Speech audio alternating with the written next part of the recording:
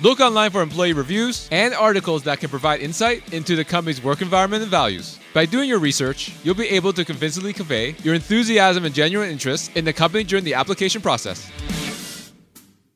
This is Chan with The Plan, the podcast, a podcast providing career advice and easy, actionable steps for frustrated professionals, helping you overcome career challenges so you stop feeling confused and defeated and start feeling focused and confident in order to excel in your career. I'm your host, Max Chan. Now let's dive into the episode.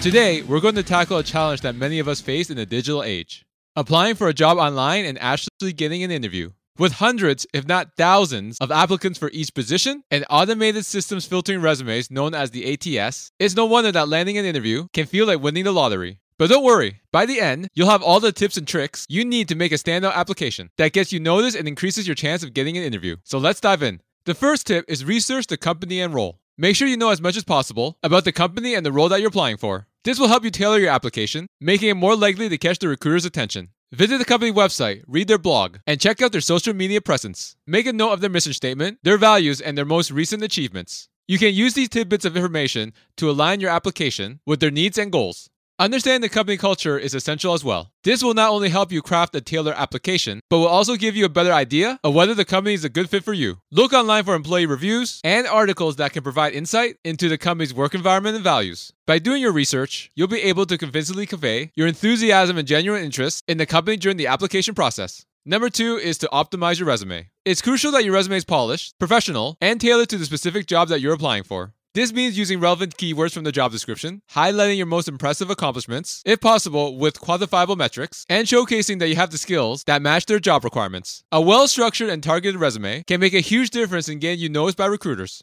A good resume involves good, engaging, tailored content and proper formatting. So start by choosing a clean, easy-to-read format that highlights your key achievements and experiences. Use bullet points and concise language to keep the content clear and focused. Finally, double-check for grammar and spelling errors, as having numerous grammar and spelling errors will make your resume appear sloppy, which will be an instant turn-off for potential employers. Number 3 is to add a cover letter. While some may consider the cover letter outdated, they can still set you apart from other candidates when done right. Make it personal and engaging, and tailored to the specific job and company. Use the research that you have done earlier to show your enthusiasm and genuine interest for the role, and explain how your skills and experiences make you the perfect fit for the job.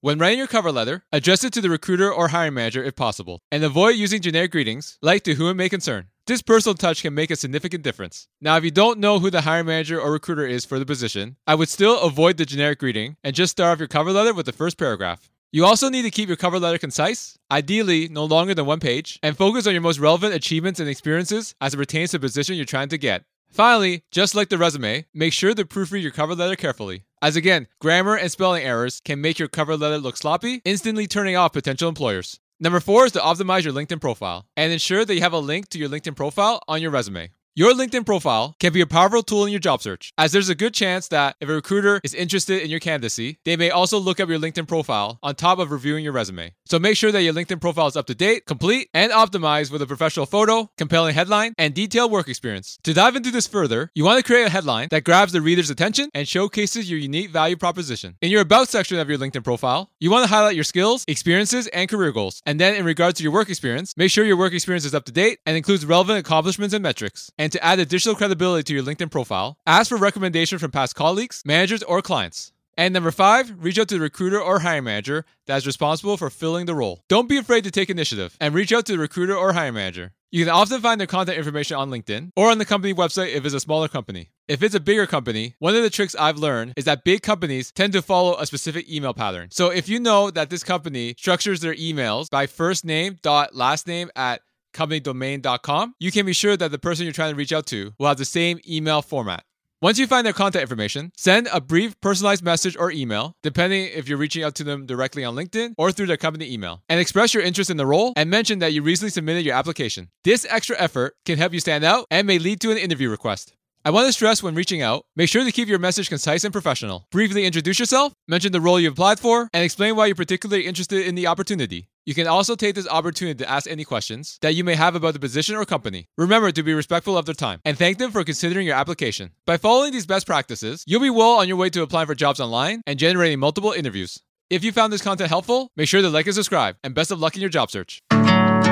Thank you so much for listening. And if you found this content valuable, here's 3 ways I can help you achieve your career goals for free. First, subscribe to this podcast as I post 2 episodes a week. Number 2, leave a 5-star review as this helps build the credibility of the show so we can gain access to more influential people to interview and bring those lessons to you to help elevate your career. And number 3, connect with me on social media. There's a link in the show notes for you to click on that compiles all my active social media accounts, making it easy for you to find me and connect with me. Thank you again for listening, and until next time.